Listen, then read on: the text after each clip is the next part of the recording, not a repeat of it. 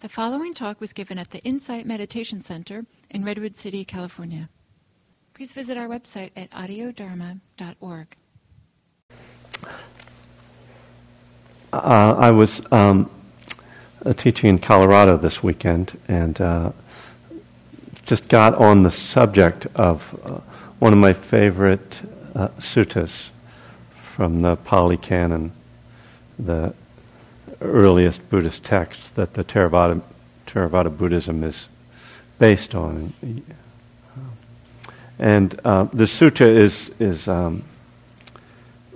I guess I like it because it's really dramatic, and it's got violence in it. There's no sex that I can find, but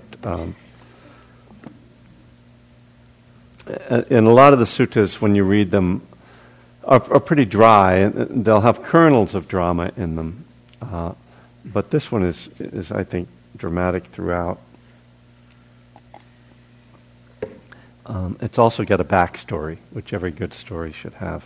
It's the Angulimala Sutta, and some of you, I'm sure, have heard this story before. But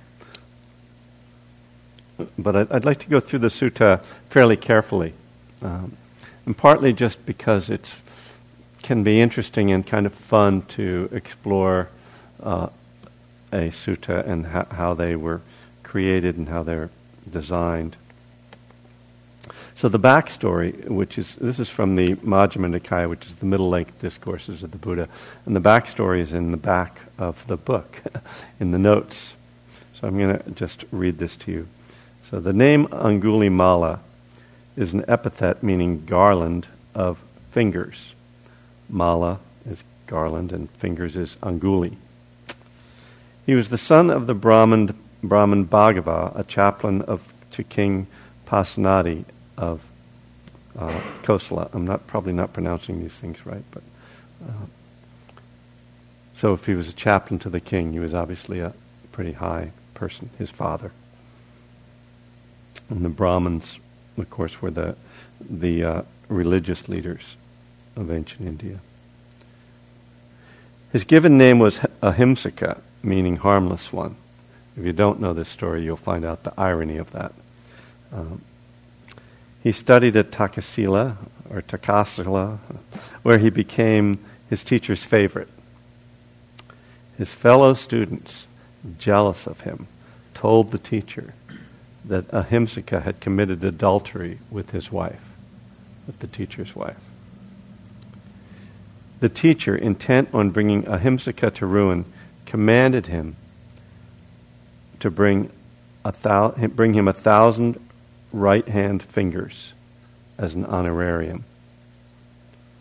So Ahimsaka, he was a very devoted practitioner and a very good student.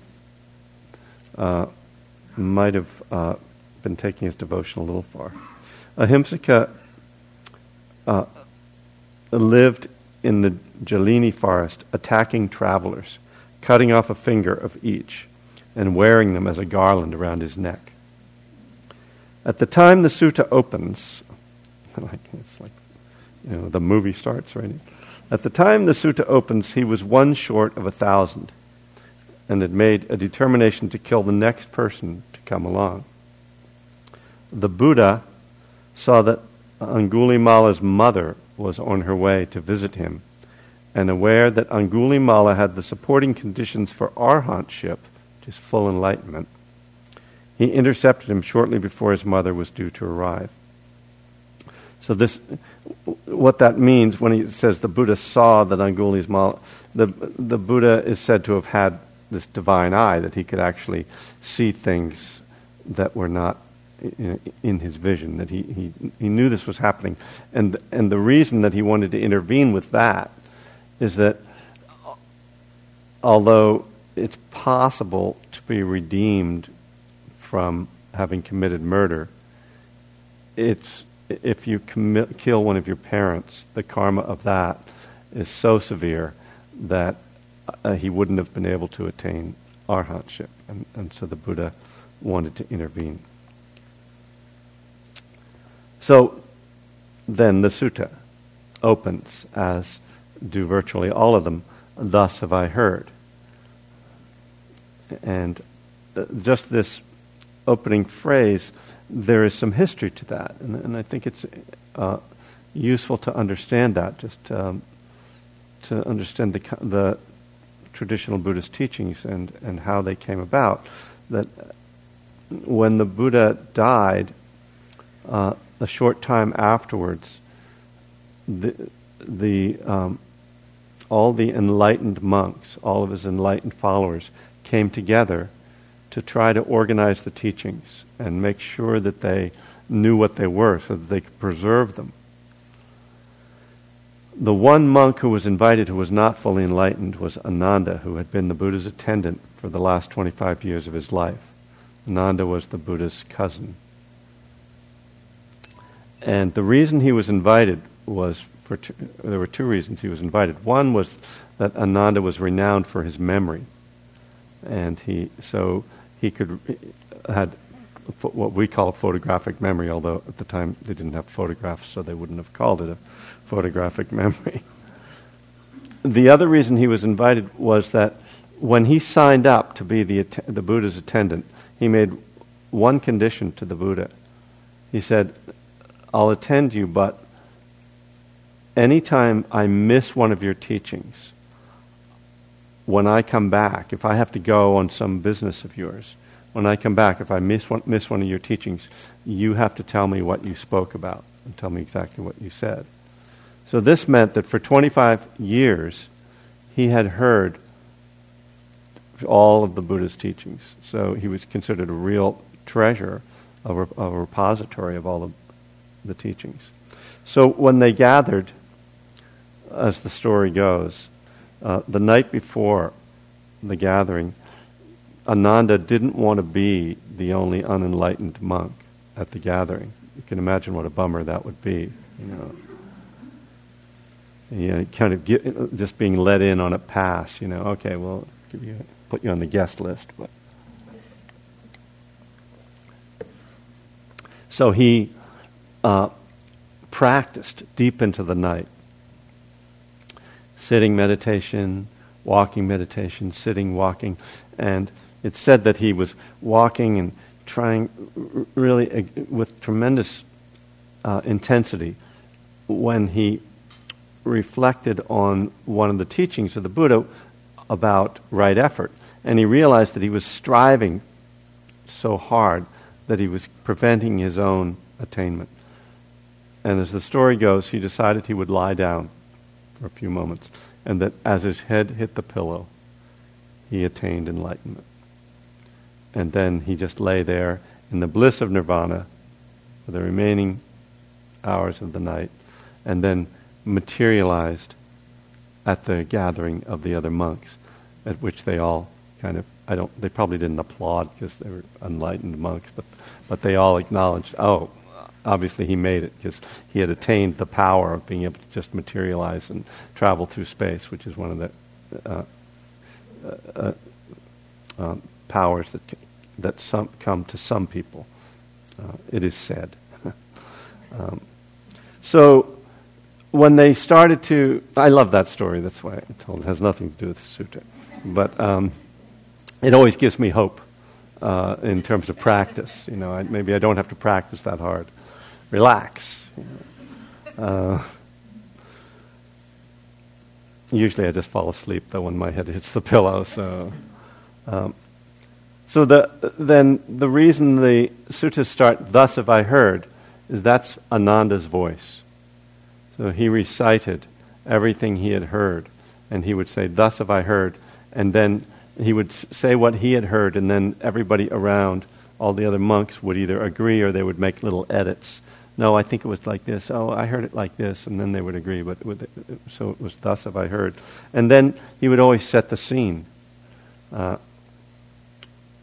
So in this one it says, "Thus have I heard, on one occasion the Blessed One was living at Savatthi in Jeta's Grove, Anathapindika's park." There's a whole story behind that I won't go into. But now on that occasion there was a bandit in the realm of King Pasenadi of Kosala named Angulimala, who was murderous, bloody-handed, given to blows and violence, merciless to living beings. Villages, towns, and districts were laid waste by him. He was constantly murdering people, and he wore their fingers as a garland. And when I first heard this sutta, this is the part of the story that I heard. And I always just felt like he was a bad guy. So I really liked finding out that there was a backstory that he wasn't a bad guy. It's just misguided. And then when it was morning, the Blessed One dressed, and taking his bowl and outer robe, went into Savatthi for alms. When he had wandered for alms in Savatthi and had returned from his alms round after his meal, he set his resting place in order, and taking his bowl and outer robe, set out on the road leading towards Angulimala. Cowherds, shepherds, and plowmen passing by saw the Blessed One walking along the road leading toward Angulimala and told him, "Do not take this road, recluse. On this road is the bandit Angulimala, who is murderous, bloody-handed, given to blows and violence, merciless to living beings. Villages, towns, and districts have been laid waste by him. He is constantly murdering people, and he wears their fingers as a garland. Men have come along this road in groups of 10, 20, 30, and even 40, but they still have fallen into Angulimala's hands." So, first of all, just to note that there's this repetition. We've already repeated a whole set of phrases that we see earlier on in the text. And one of the reasons, clearly, that there was this repetition in the text was that it was an oral tradition. This is one of the reasons why we find all the lists in the Buddhist teachings, that it was easy to remember things if they were repeated and if they were given in these lists that became kind of mnemonic devices for people. There used to be a band called the Mnemonic Devices. That's where I actually learned that word. I didn't know what it meant. It means things that help you to remember stuff. I don't know if you knew that. And it's spelled M-N. How many words in the English language start M-N? It must be Greek or something. But anyway, I digress, as usual.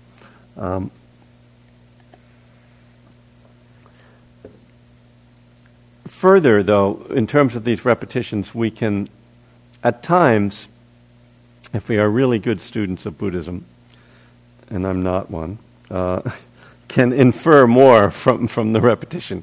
And a great example of this is in the Satipatthana Sutta, which is the sutta on the foundations of mindfulness, really the core teaching of Theravadan Buddhism. There's a book called Satipatthana, which many of the Dharma teachers and Dharma students have been reading over the last several years since it came out.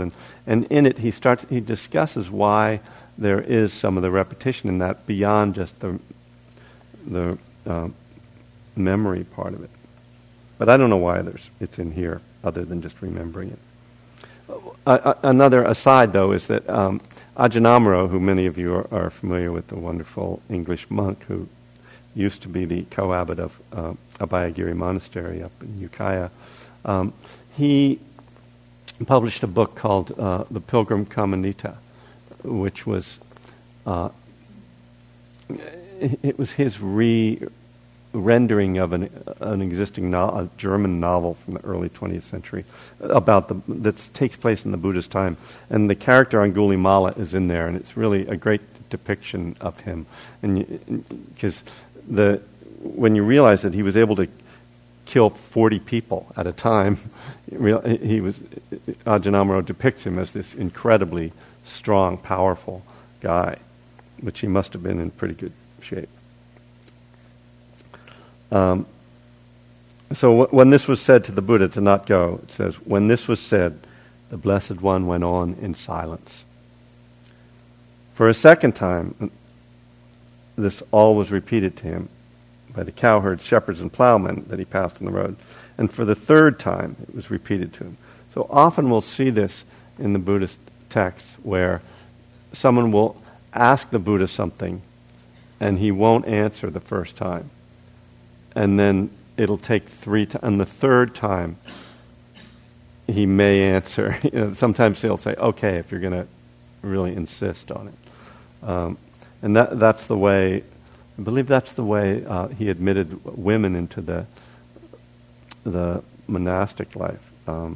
Because originally he didn't want women in there. We won't discuss that too much. But his aunt, who was actually his stepmother, was begging to be ordained. And so she went to Ananda, who had the Buddha's ear. And Ananda had a way with the Buddha of just kind of gently talking him into things and asking him. He knew that if he asked 3 times, the Buddha would often agree. But this time the Buddha continues in silence despite the 3 times. So this really shows his determination. He's not going to be turned away from this. The bandit Angulimala saw the Blessed One coming in the distance. When he saw him, he thought, "It is wonderful, it is marvelous, marvelous. Men have come along this road in groups of 10, 20, 30, and even 40, but still they have fallen into my hands. And now this recluse comes along, unaccompanied, as if driven by fate. Why shouldn't I take this recluse's life?" Angulimala then took up his sword and shield, buckled on his bow and quiver, followed closely behind the Blessed One. Now that gives us some idea how he was killing these people, the weapons he was using.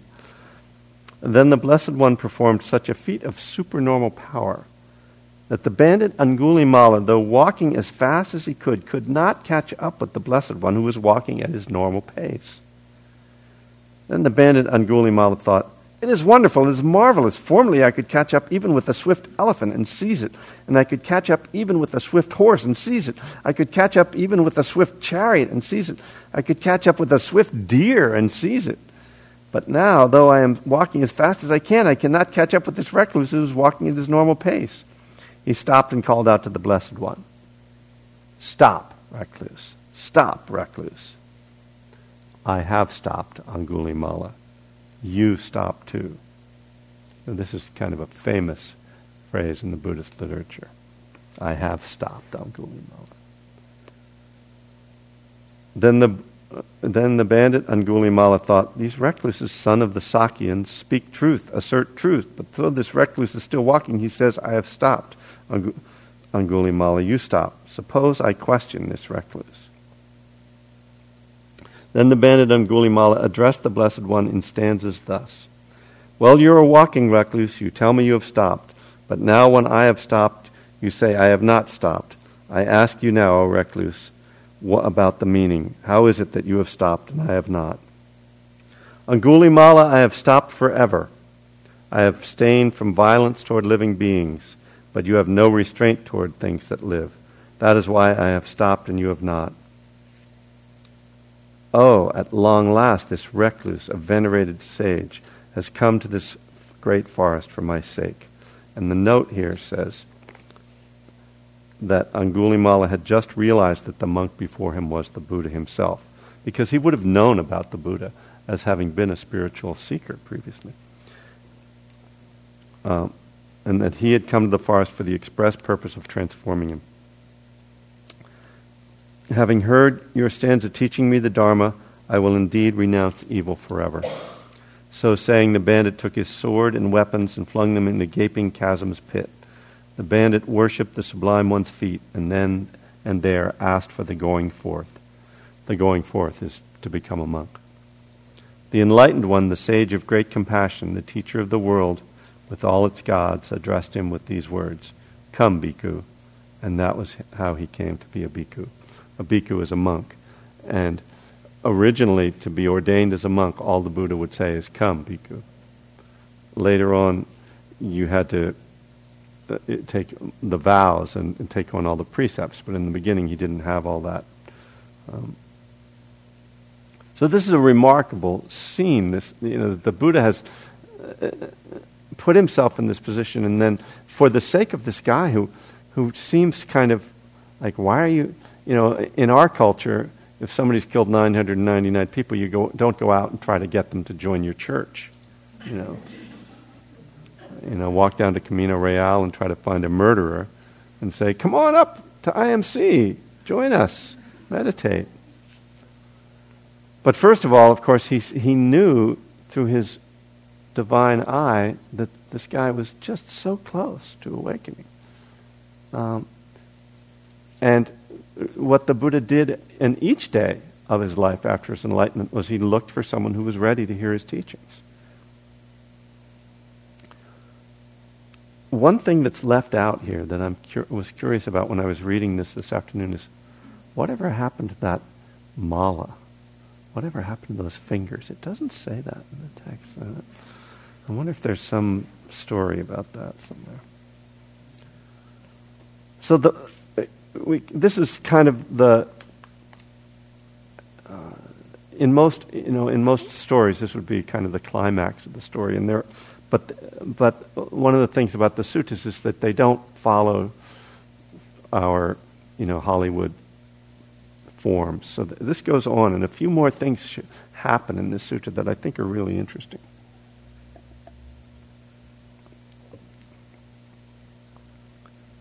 But I will say that, first of all, that obviously the reason this teaching has survived, and the reason I think it's so popular, besides the fact that it's got drama in it, is that it's about redemption. And it's certainly it came up this weekend when I was teaching, because I was teaching a recovery retreat, as I often do, to people who are recovering addicts, and this is, he was kind of addicted to killing people. So then the Buddha goes back to Savatthi with Angulimala.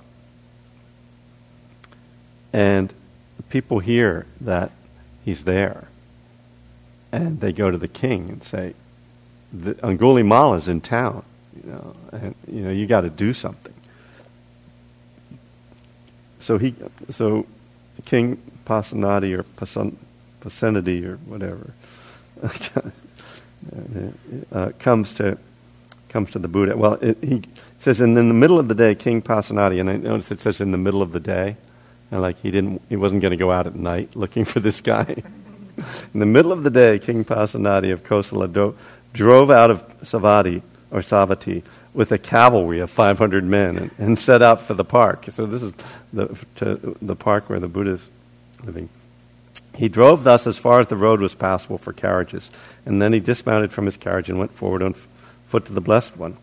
After paying homage to the Blessed One, he sat down at one side, and the Blessed One said to him, "What is it, great king?" And of course the Buddha knows why he's there, but it's like, what? Can I do something for you? Something? Yes. And he asked him if he's being attacked by other kings, and I'm like, no, it's Angulimala, who is murderous, bloody-handed, given to blows and violence, merciless to living beings. He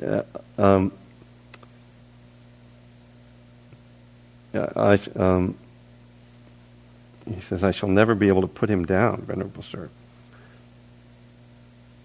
So, he said, I'm here for Angulimala. And this is what the Buddha says. He says, Great King, suppose you were to see that Angulimala had shaved off his hair and beard, put on the yellow robe, and gone forth from the home life into homelessness, that he was abstaining from killing living beings, from taking what is not given, and from false speech, that he was refraining from eating at night, ate only in one part of the day, and was celibate, virtuous, of good character. If you were to see him thus, how would you treat him? So he's saying, if you found out he was a monk, and he's describing all the things that the monks follow, being homelessness, abstaining from killing, or taking what's not given, false speech, refraining from eating at night, being celibate. So this is interesting because this tells us something about this culture. So the king says, Venerable Sir, we would pay homage to him, or rise up for him and invite him to be seated, or we would invite him to accept robes, alms food, a resting place, or medicinal requisites. These are all the things that the monks are allowed to have: robes, food, resting place, and medicine. Or we would arrange for him lawful guarding, defense, and protection. But Venerable Sir, he is an immoral man, one of evil character. How could he ever have such virtue and restraint? Now, on that occasion, the Venerable Angulimala was sitting not far from the Blessed One. Then the Blessed One extended his right arm and said to King Pasenadi of Kosala, Great King, this is Angulimala. Then King Pasenadi was frightened, alarmed, and terrified. It's kind of redundant, but I guess in this case it's appropriate. Knowing this, the Blessed One told him, Do not be afraid, Great King. Do not be afraid. There is nothing for you to fear from him. Then the king's fear, alarm, and terror subsided. I guess if the Buddha says, relax, you relax. He went over to the Venerable Angulimala and said, Venerable Sir, is the noble Lord really Angulimala? Yes, great king. And then he goes on to ask him if he's really a monk and who his family is. And then he says, I shall provide robes, alms food, resting place, and medicinal requisites to you. And it says, now the Venerable Ananda was a forest dweller, an alms food eater, a refuse rag wearer, and restricted himself to 3 robes. He replied, enough, great king, my triple robe is complete, saying, I don't even need anything from you. And it actually means that he's living a more ascetic life than he has to. So the king goes back to the Buddha and says, it is wonderful, it is marvelous how the Blessed One tames the untamed beings, brings peace to the unpeaceful, leads to Nibbana those who have not attained Nibbana. Venerable Sir, we ourselves could not tame him with force and weapons. Yet the Blessed One has tamed him without force or weapons. And now, Venerable Sir, we depart. We are busy and have much to do. And the Buddha says, now is the time, great king, to do as you think fit, which he often says when someone leaves. So I'm just checking to see how much time I have to continue my story here. Not my story, but these stories. There are a couple of more events that are worth noting in here.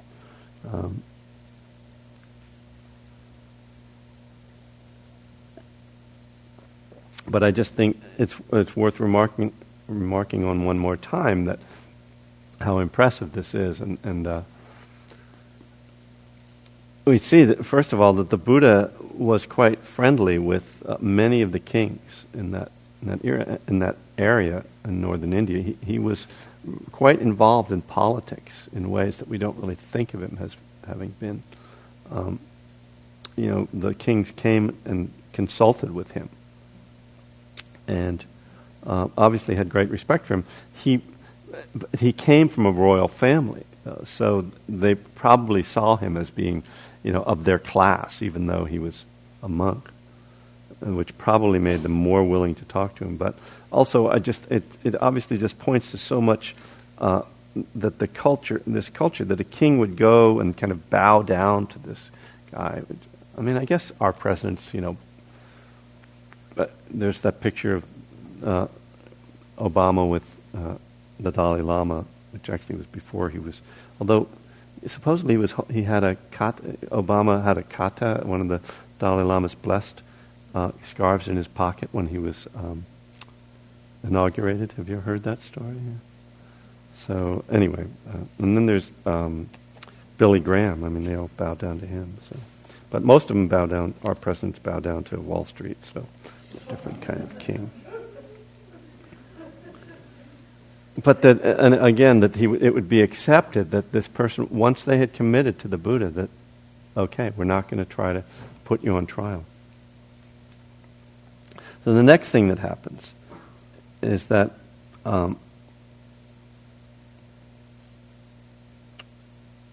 Angulimala goes on alms round. And as he was wandering for alms from house to house in Savatthi, he saw a certain woman giving birth to a deformed child. Now, this kind of comes out of the blue, and it makes me think that this is a real story, because it just has nothing to do really with the rest of the story. I mean, it does in a way, you'll see. But when he saw this, he thought, how beings are afflicted, indeed how beings are afflicted. And he goes back to the Buddha and he says, as I was wandering for alms, I saw a woman giving birth to a deformed child. When I saw that, I thought how beings are afflicted. And the Buddha says, in that case, Angulimala, go into Savatthi and say to that woman, Sister, since I was born, I do not recall that I ever intentionally deprived a living being of life. By this truth, may you be well and may your infant be well. Angulimala's like, wouldn't I be telling a deliberate lie? For I have intentionally deprived many living beings of life. So the Buddha goes, then, Angulimala, go into Savatthi and say to that woman, Sister, since I was born with the noble birth, in other words, since he became a monk, I think it's just since he became a monk. I do not recall that I have ever intentionally deprived a living being of life. By this truth, may you be well, and may your infant be well. So Angulimala goes and says these words to this woman, and the woman and the infant became well. So this has become a traditional chant that Buddhist monks do for pregnant women.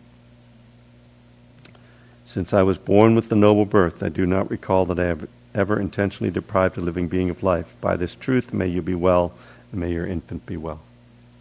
I don't know how it goes in Pali, but presumably it's chanted in Pali. So that just kind of comes out of the blue, but the real teaching in here, of course, in terms of the story, is that the Buddha is saying, once you've crossed over, then you can say this. You can say that you've never harmed somebody. You've become really, essentially, a different person. So here's where he becomes enlightened. It says, before long, dwelling alone, withdrawn, diligent, ardent, and resolute, the venerable Angulimala, by realizing for himself with direct knowledge here and now, entered upon and abided in that supreme goal of the holy life, for the sake of which clansmen rightly go forth from the home life into homelessness. Whew. That's just by way of saying he became enlightened. So now we realize that despite the fact that he killed 999 people, he was capable of being enlightened. This tells us something vital about karma.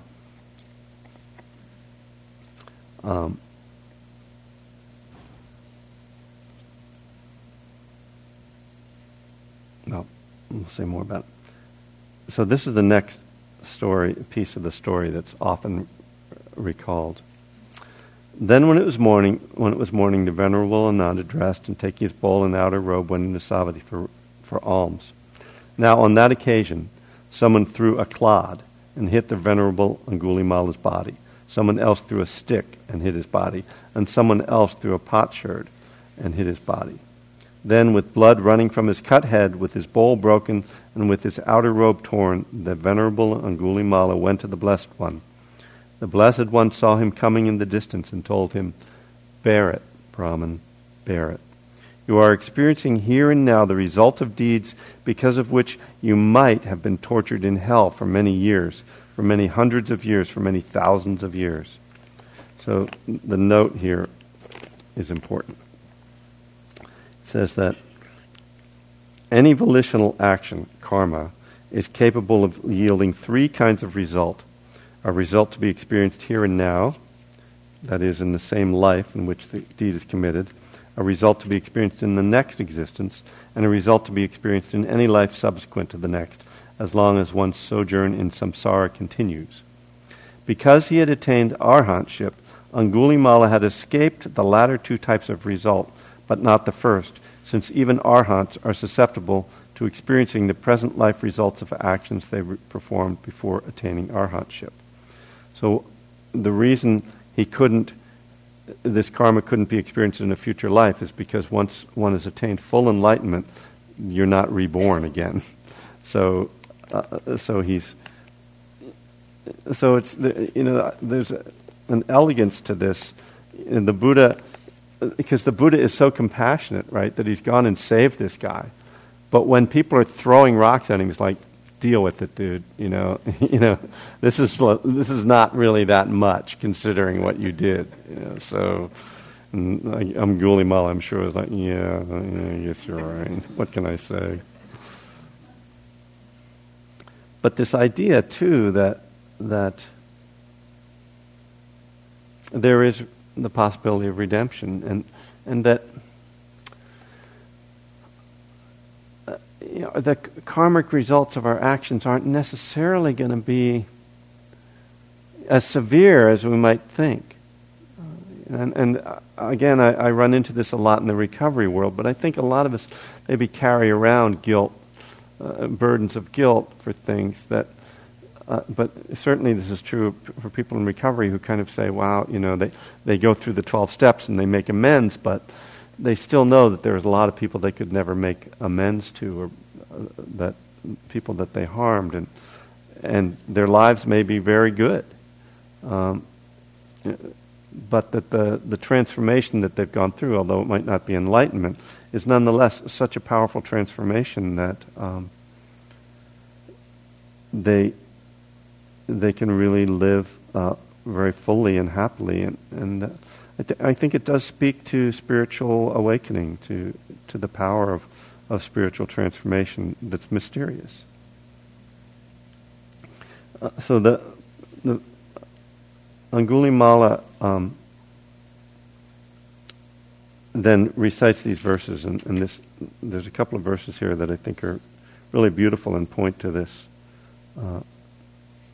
idea.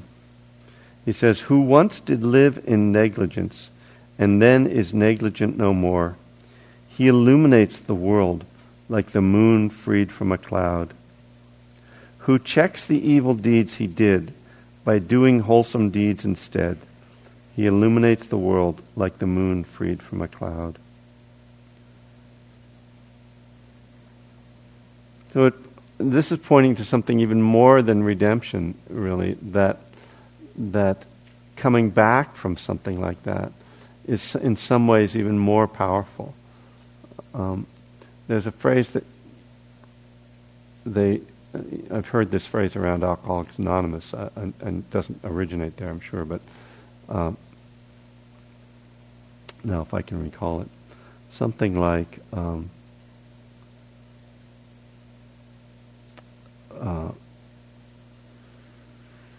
religious people don't want to go to hell, and spiritual people have been to hell and don't want to go back, something like that.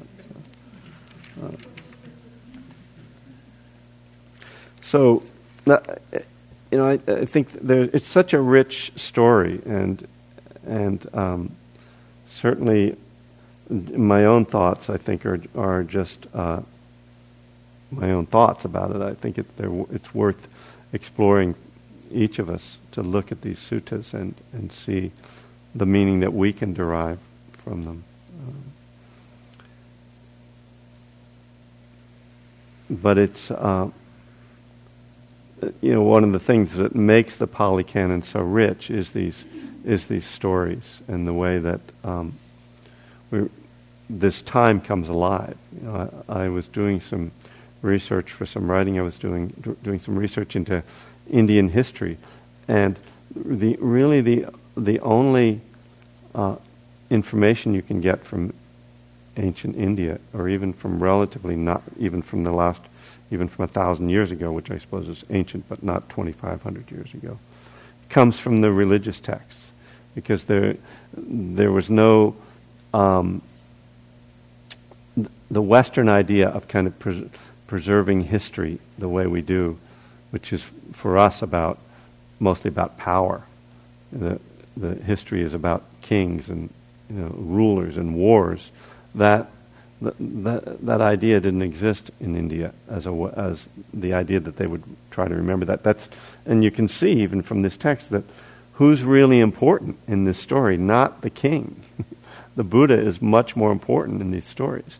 And so that if you want to find out about ancient Indian history, you read about the Buddha, and then you kind of fill in the blanks from that. In any case, it's hopefully an inspiring story of redemption, and so that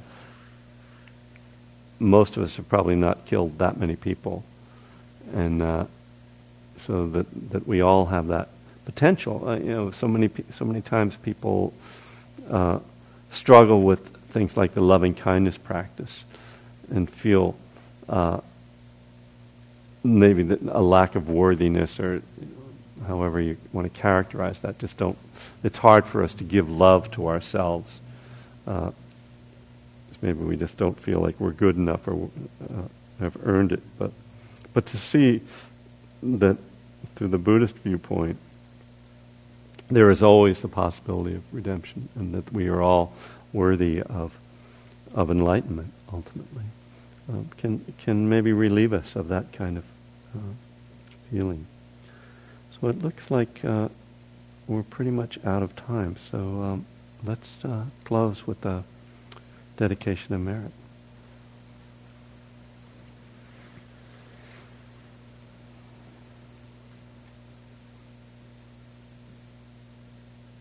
And perhaps after this story we can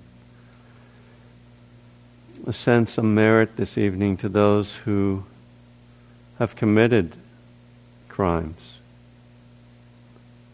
Those people who are perhaps incarcerated or perhaps walking around in the world with guilt. Perhaps they've committed crimes and they don't feel guilt, but they are walking around in the world with terrible karma.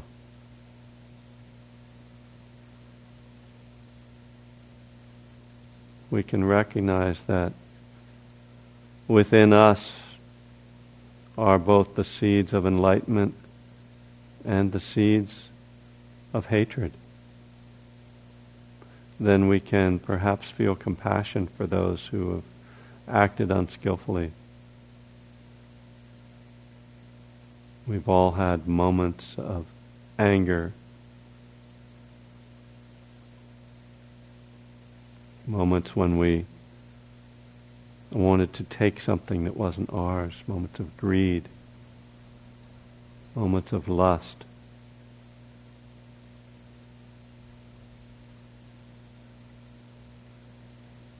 Some of us have certainly acted on those feelings. We can send merit to ourselves as well for any unskillful actions we have taken.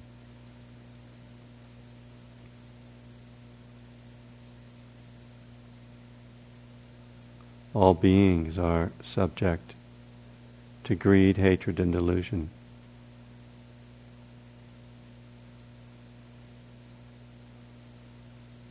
May all beings be free from these poisons. May all beings live with compassion and kindness. May all beings be free from suffering.